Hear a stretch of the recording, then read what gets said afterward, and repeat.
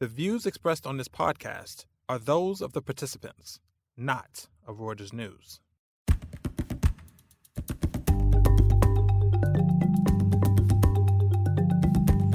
Welcome to The Exchange and welcome to the noisy, traffic-clogged streets of Jakarta. I'm Clara Ferreira Marquez and I report for Reuters Breaking Views in Southeast Asia. This week I'm in Indonesia, Southeast Asia's largest economy, home to 270 million people, increasing numbers of them active on the mobile internet. I'm here to talk to companies, investors, to the government and ordinary people at a fascinating time for the country.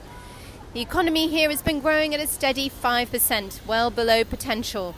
Despite the currency ructions of recent weeks, it's showing signs that it might finally grow faster. In part, that's thanks to an ambitious infrastructure investment program supported by China's own Belt and Road ambitions. It's also election year here in one of the world's largest democracies, first regional polls and then presidential and general elections next year. But the real reason that's brought me here is the startup boom that Indonesia has seen over the past year or so. Indonesia has more unicorns than any other country in this young region. It can't be all population. There are 4 at last count, including $5 billion ride-hailing giant Gojek. What makes this often chaotic and complex place so successful? How can it keep that momentum going? How does it get that energy to penetrate other parts of the economy that so badly need it? One place I sought to find answers was at the Asia Venture Capital Journal's annual conference. So I'm here at AVCJ with Wilson Tracher, who works for East Ventures in Singapore and is an early-stage investor, seed capital into Tokopedia, Traveloka, and many other of the unicorns that we now see coming out of Indonesia.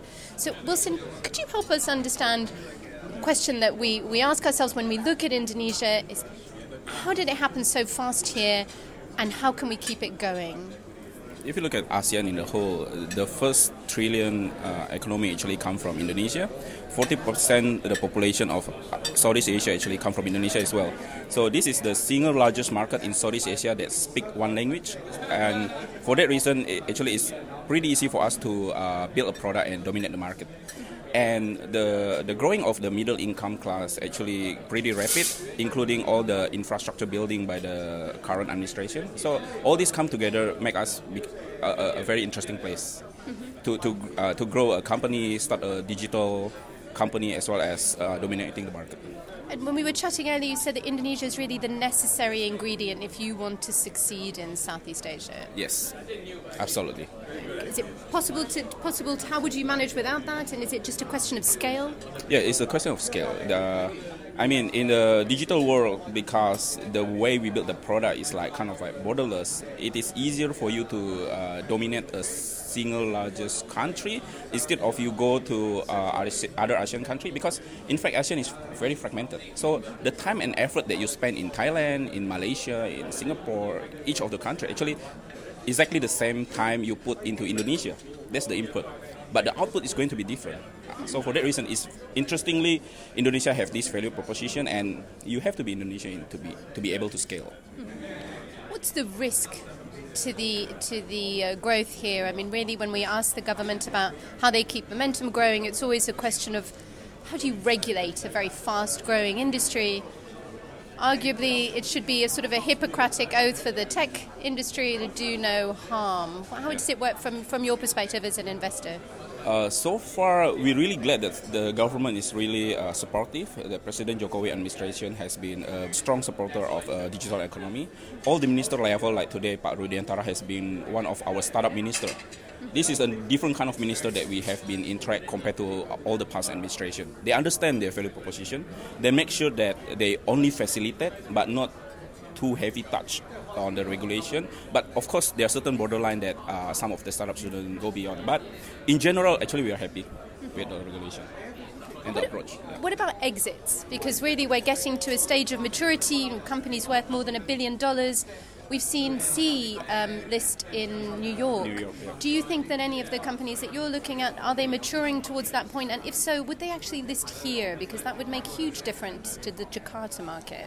I can't comment that particularly whether they will list here or list somewhere else. But as a fund manager, so far our exit is purely come from the M&A. And with all the money coming to all these unicorn, actually we do see more M&A activity coming up. in so far we have at least more than 10 M&A transactions. So it's pretty decent. Busy. So is all the money coming in? I mean, last year I think there was something like $3 billion of funding that came into the large-scale tech companies here. Is this what's delaying the exits, delaying the arrivals in market? No, I don't see it that way. But the large funding coming to this region actually go to those big companies. And we see there's a gap between the big company and the second-tier company. Mm-hmm. So for that reason, actually, we start having new growth fund to make sure that we fill that gap. Yeah. Fantastic. Thank you very much, Wilson. Here's Donald Wihaja of Converge Ventures. He's helping the government with Nexicorn, an initiative that seeks to bridge the funding gap for startups. Donald, you've just been telling us about Nexicorn, which is the Indonesian government's effort, supported by yourselves in the VC industry, to keep momentum going in Indonesia's tech economy and among this startup boom, really, that we've seen. Can you tell us a little bit about Nexicorn and really how do we keep things moving? Yes, so Nexicorn is born out of the need to address this Series B funding gap in Indonesia, because in order for startup to get to be unicorn, they must be able to raise between 5 million to 20 million. If they cannot pass that, they're dead in the water. Mm-hmm. So what we want to do is we want to build an ecosystem, we want to build a government support to promote startup that has successful to reach that level, and make sure that they're matched with investor of that grade around the region. And so that's what we are building, a bridge for startups and promotion of Indonesia as an ecosystem, not just individual startup, but the entire ecosystem of Indonesia that has given birth to 4 unicorns so far. So what's the biggest hurdle that you face? What's holding us back? 4 unicorns, why not 10? Okay, number one, the market itself is just maturing. Right now, if you can see, all the Indonesian unicorn are the early stage e-commerce and plus one ride sharing. The next batch will be fintech lending, but fintech lending is just born in the last 1 year or 2 years. So even though it's growing tremendously, you cannot expect them to be unicorn right now, right? The other one that what we are trying to address is that the Indonesian VC in general and the Southeast Asian VC also, they are smaller VC. They are not big check writer. As a result, when we need VC that can lead a $5 to $20 million round, we have to look to a very few VC in the region or international one, right? Or to a private equity, which has a completely different matrix when it comes to evaluating which companies that they're going to invest in. We prioritize for growth as a VC, they prioritize for profitability. And we don't expect a Series B company to be profitable. And because of that, there is a lot of problems in fundraising in Series B. It's not because they are not a successful company. It's because there is a change, there is a lack of investors of that grade in the region. And that's what we want to promote the Indonesia, promote recognition of Indonesia, not just China and India, as an investment destination for international VC. One interesting thing has been the involvement of the conglomerates. So Southeast Asia has seen the conglomerates. Yes. And yes, they haven't been putting in huge amounts of money, but it is significant. They obviously see benefit from it. What role can they play? Of course, and in fact that's actually the ask of the conglomerate of Indonesia as well, that when they see this wave of investments and growth in this, they said, hey, wait a minute, we are also investors here, we want part of the action. But the problem is they don't understand the business very well, and they would be more comfortable to invest when the international investors are investing.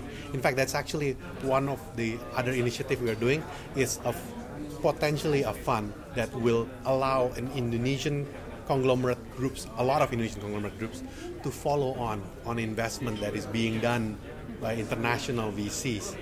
Yeah, so it's just a matter of they need to learn more about this disruptive thing that they're going on. And they've been so focused on real estate and mining, they didn't see this one coming. Now that it hits them in the head, we start seeing a lot of conglomerate groups starting to invest. That will really make the difference for Southeast Asia. Donald, thank you very much. Thank you. Well, thank you so much to Wilson and Donald for coming on. It's been a pleasure. That's all for this week. The Exchange is produced by Ben Kellerman. Please subscribe to this show on iTunes, SoundCloud, or wherever you source your podcasts. And please do check us out every day on breakingviews.com. Tune in for the next edition.